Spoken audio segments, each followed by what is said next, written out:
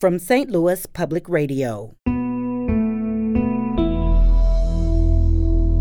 This is St. Louis on the Air.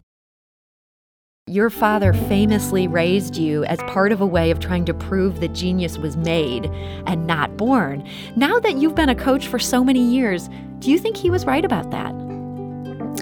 I think he's definitely right about that it's primarily all about the hard work that's being put in and providing positive circumstances for the children. It's obviously it's a lot of sacrifice. It requires a lot of patience and endurance and perseverance.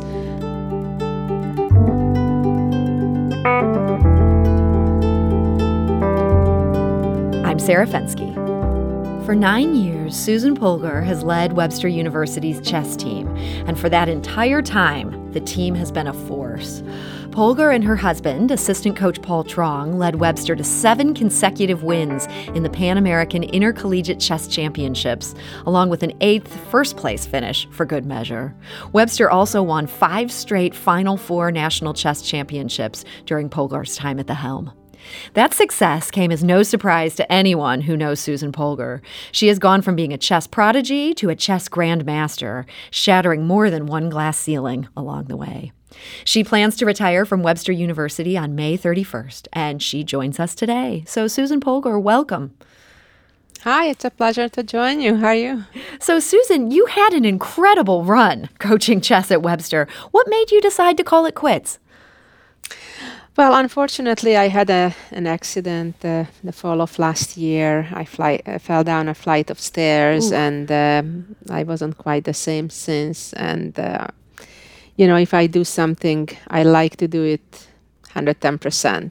And I felt since I'm unable to give my all to the university and the students, it's best to look for another coach who could continue the success and give his all to the students. And that's exactly what I did. I reached out to a former student who has been captain of the team for 4 years, and he is a wonderful person, coach, and grandmaster. So I'm very confident that the team will be continuing in good hands. And if I wouldn't have found him or he wouldn't have agreed, I would have had maybe second thoughts. But this way, I feel good about it. So you were not ready to abandon this team. You wanted to make sure you had the perfect successor in place. Exactly. Do you think there'll be much of a transition from you moving on to having your successor take over? Well, Grandmaster Lim Lei has been with the program for 4 years himself, so he knows it very well inside out from both perspectives as a student, and ever since he has graduated a couple of years ago, he has been continued being involved with the program. So I think in the last year especially, he has been looking at it from the eyes of a potential future coach. And when I reached out to him earlier this year, he was very surprised, of course. He had no idea that I'm considering to retire. And luckily he accepted. And therefore, the fact that he's been so involved with the program for so many years, I'm very hopeful that it will be a very smooth transition. And moreover, even though I'm retiring from the day-to-day activities, I'll continue to be a director in emeritus as well as in an advisory capacity. So he'll be just a Zoom call away, and I'll be continuing to advise him and help the program. And the Institute for Chess Excellence, that's going to continue to bear your name. That's the Susan Polgar Institute for Chess Excellence, also called SPICE. That does not change. That's correct. It remains at Webster University, and I'm looking forward to a lot more success, both competitively as well as in the outreach areas, which we've been very active over the past 9 years. And Webster, we did countless camps in the summers as well as fall and spring Saturday classes for the community members.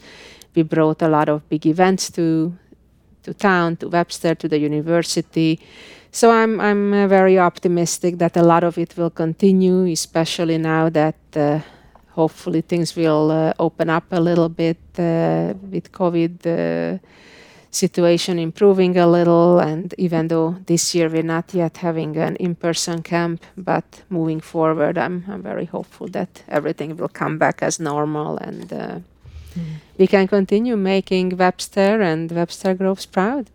So Webster, during your tenure, has been called the most successful college chess program ever. And you obviously had huge success as a player, but that doesn't always translate to being a good coach. What did you do as a coach that others hadn't done before? I think the fact that I had a very holistic approach, and I treated all the students as family. And try to understand them, where they are coming from, and didn't have a one-size-fits-all method, but try to customize the training to each and every student, because they all come from all parts of the world, from Hungary through Germany to Armenia or Russia or Vietnam, all different places in the world. And obviously they come with very different backgrounds in many ways, culturally, and even in their chess education. And they have different needs on what they need to improve on or what they need help with. And I was trying to find that individual tone with each and every student. And I think that's one of the key reasons to our success all these years. So in addition to being a coach, you're also a mom. One of your sons just graduated from Webster. The other is a student there currently. Do you feel like there's some relationship between the skills you develop as a mother and the skills that make you a great coach? Well, I hope so. I obviously try to use similar tools, and even with my own sons, even though they are with the same genes kind of, but yet they are very different individuals, and I have to understand that. Just because I can use one approach with my elder son, it doesn't necessarily mean I can use the same with the younger, but I always try to understand them and be fair with them and have their best interest at heart. So that leads me to something I find myself wondering about. Your father famously raised you as part of a way of trying to prove that genius was made and not born. Now that you've been a coach for so many years, do you think he was right about that? I think he's definitely right about that it's primarily all about the hard work that's being put in and providing positive circumstances for the children. It's obviously it's a lot of sacrifice. It requires a lot of patience and endurance and perseverance, both from the parent or coach's side as well as from the child or student. And that's where, unfortunately, of course, most people don't reach their optimal potential. And it's really a very, like for my father, for example, it was a very long-term project, right? Even before I was born and when I was a young child. It's a long story. It's 10, 15, 20 years until you would see the results or not. And in a lot of cases, either the parent or the children give up for just giving up because they don't believe in it anymore, or simply the circumstances don't allow it. And in many cases, life happens. Everybody has various responsibilities and have to work, and so it just depends really on the circumstances of the family a lot. But so you think somebody of normal intelligence with the right amount of perseverance and the right amount of coaching and that happening soon enough, they could become as good of a chess player as you are? It just seems unbelievable to me. I definitely believe that, and it's definitely not limited to chess, but it's pretty much in practically any field. Of course, in some sports where physical abilities are limited, let's say, you can't teach height, for example, or Sure. something like that. I'm never going to be an NBA player, right? I mean, exactly. if your genes, make you a 5'4" height, like myself, I'm not going to be a great basketball player. But I mean, in intellectual activities or other fields where that's not a major factor, I do believe that indeed anybody is capable of anything. We're talking today to Susan Polgar. She is retiring on May 31st from her role as chess coach at Webster University, where she just had extraordinary success. Susan, you mentioned that circumstances can play a role in even somebody who has the right coaching, the right intelligence. They may choose to drop by the wayside. And you ran into so many barriers in your playing days. Just reading up on you, it was shocking reading about all the politics that went into people trying to stop you and trying to stop you from being able to play as a woman, and the fact you were coming from the Soviet bloc and the Soviets were not supportive of a Hungarian getting these opportunities. Just so many different things. You wrote on your Instagram recently, quote, "I am me and I live my life by my ethics and principles, not what others, especially so many male chess politicians, want. Too bad if they do not approve it. I had to deal with their constant harassment, criticism, verbal abuse and insults, physical intimidation, unwanted sexual advances, and all the other nonsense for many decades." Reading about some of those things on that list of what you put up with, has chess had a Me Too moment? Does it need to have a Me Too moment? Well, I definitely faced a lot, especially back in the 70s, 80s, and 90s. Things became better, but I think there is still a need for change, further change. Of course, one of the issues were when I was growing up as a young teenager, a young woman, that I was typically the only woman in most of my competitions or visits to chess clubs. It was very common that literally I was the only girl, the only woman. Mm-hmm. And that created a very unnatural situation. And unfortunately, also, of course, our society was not very kind in a way that they looked at those women, myself, and others as well in similar situations, especially in those days, that, maybe this is an opportunity to get a date. And obviously that was not the reason I went to the chess club for. And, I'm sure. Yeah, so it was a very unnatural and unpleasant situation at times. And some of the guys didn't take rejection well, and I got even to some dangerous situations at a few times. So, and of course, the mental abuse and the verbal abuse was just constant, that, women can't play chess, why don't you go and dance or do other things that are more feminine, and don't waste your time trying to become a grandmaster. You'll never get there. I mean, this type of trash talk, was just very normal growing up. And so that was normal. I mean, what gave you the strength to overcome that, as opposed to that being the kind of circumstance where people would say, she gave it a good run, but, it's too hard? I was very fortunate that my parents raised me with an attitude that why not? And, as long as you work hard, as long as you try your best, why couldn't you do just as well as the boys or the men? And I believe that, because I agree, why not? And I'd worked hard, and, little by little, I kept proving myself and getting further and further. And, when I became a master and I was told I'll never be a grandmaster, I said, well, I was told before I couldn't do something, and I did it. And I just kept moving on to the next step and the next step and the next step until I finally broke the gender barrier and became the first woman to earn the grandmaster title by the traditional requirements of making the norms and rating. Mm-hmm. And that's when finally they realized that, she did it. And I'm very proud that since then, a few dozen other women also have followed my footsteps, and I opened the floodgate, as they say, and opened the door for women to believe in it and do it. And now that there's not just one woman there in that environment, do you think some of those things you dealt with, some of those unwanted advancements and that kind of attitude has gone away? I don't think it has gone away, speaking to the young ladies of today who are competing and living in the chess community, but it certainly improved. It certainly is not as everyday happening as it used to be in the 80s or early 90s, let's say. Do you think chess needs a further reckoning with some of these issues, or are they on the right track?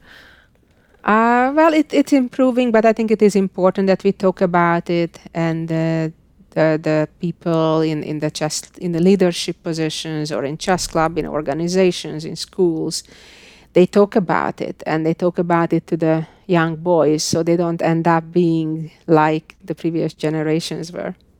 So one of the other barriers you broke, you were the first female coach to lead a men's Division I team to a national title. This was at Texas Tech, which you worked at before you came to Webster. When you came onto the job of being a coach, did you feel like you needed to prove yourself all over again, even after everything you'd done as a player? I think so. I was hoping it wouldn't be the same kind of sexism to deal with as a player, but not terribly much have changed. Even now, after all the success that I proved myself and all the success that we had with Texas Tech and then with Webster University, still, for example, when my announcement of my retirement was made a month or two back, none of the other coaches wrote congratulations on your retirement. Perhaps they are celebrating, oh, finally she retired. Now maybe we have a better chance to win, you know. It's almost a compliment, right? If they're happy to see you go. Yeah, in a way. Was it hard to convince top players to give your program a chance when you were starting out as a coach? I think they believed in my track record, and of course initially it wasn't easy because like at Texas Tech there was no history, there was no past of chess at Texas Tech at all. Like you were sort of starting from the ground. From scratch. We had to buy chess sets and chess boards and everything. And the same when we moved to Webster. There was no chess program here before, and here again we had to start with the basics. And I'm very proud of our students, and I'm very thankful to the institution and the leadership of now Chancellor Beth Strobel and President Julian Schuster for their vision and believe in us and giving the program a chance and supporting us all the way. Now over 9 years, and we couldn't have done it obviously without the support of the institution and the leadership, as well as the colleagues. You know, it was a real pleasure and joy to work at Webster all these years, and everybody was really supporting us and rooting for the team, and it has been really a wonderful, wonderful experience. And do you feel like you've been able to accomplish everything you set out to do at Webster? Well, you can always do better. That's spoken like a person who ends up being a chess grandmaster. It sounds like you're pretty hard on yourself. Well, but at the end of the day, we won 8 of the 9 Pan American championships that we competed in. And we won at Webster 5 straight Final Four championships. Obviously, there were a couple more Final Fours that we were very close to winning, but ended up not. So, it always could have been better. But with that said, our students at the program at Webster have won more national and world titles in the past 9 years than at all the other universities with chess programs combined. And we've been, as you said, ranked number 1 9 years straight, every day, every week, every month, every year. So overall, of course, I'm very content and I'm very proud. And let's say if 9 years ago when we came, I would have told, okay, you can take this record, I would have signed on it. Well, I'm so glad to hear that. And at the same time, you have had all this success, even at a time when chess really feels a little bit ascendant. Feels like people are playing a lot of chess. Maybe the pandemic was part of that. So many people also love this show, The Queen's Gambit. Do you feel that chess is kind of on the upswing right now overall as a society? Absolutely. And I'm very, very happy to see that finally chess is getting more in the mainstream, gets more mainstream recognition. That has been my dream for most of my life. I always felt that how unfortunate that, there are all kinds of activities, whether different sports or arts, get a whole lot more recognition than chess did. And as you said, partly thanks to it as a benefit of the pandemic, despite all of its negatives, obviously. Chess, online chess especially, got very, very popular.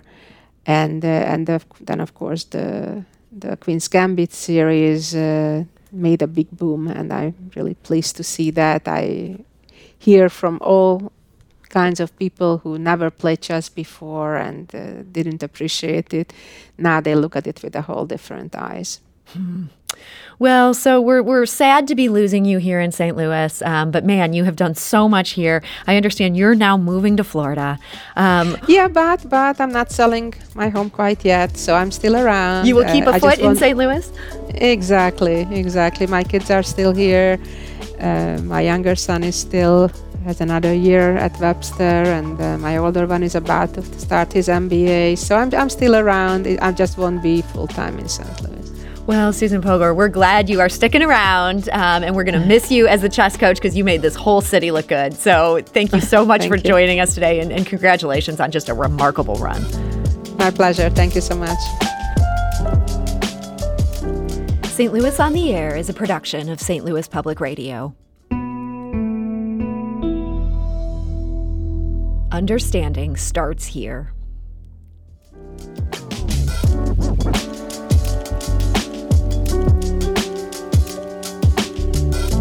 Do you find yourself regularly listening to episodes of St. Louis on the Air? Suggest us to a friend you think might enjoy our conversations. And leave us a review and rating on Apple Podcasts on the App Store. It's the simplest way to help people discover our show. Thanks. St. Louis Public Radio is a member-supported service of the University of Missouri, St. Louis.